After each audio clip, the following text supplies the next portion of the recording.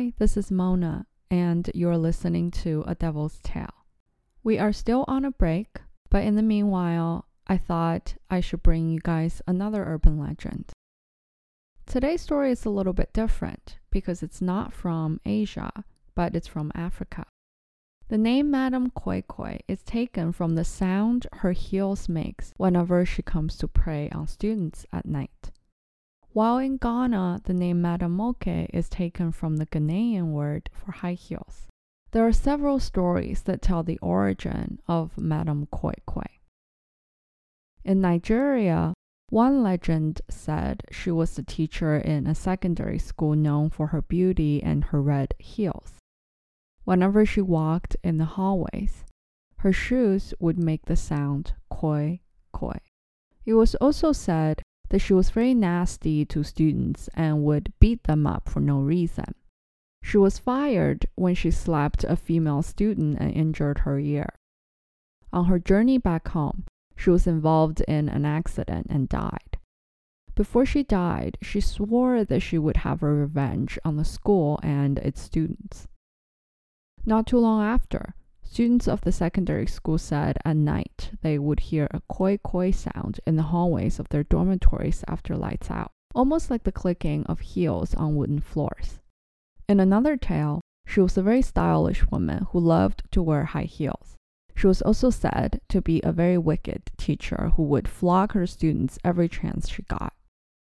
Some said she was a sadist and used being a teacher as an excuse to inflict extreme pain and torture whenever she pleased. Her students, tired of the school management's failure to reprimand her, decided to take matters into their own hands. One night, as she was leaving the school, the students cornered her, gagged her so she wouldn't scream, and began to beat her mercilessly and ended up killing her. After realizing the fact, they threw her body over the school's back fence and ran away in hopes of making witnesses and telling people that the damage was caused by an armed robber.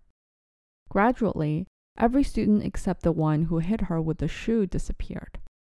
He constantly told everyone what he and the others had done and that he heard the sound of high heels clinking around in his hostel every night, which he believed meant that she was coming for him, but no one believed him. One night, he decided to find out where the sound was coming from. However, he was beaten to death and his body was found the morning after. The school was shut down and all the kids were transferred to new schools.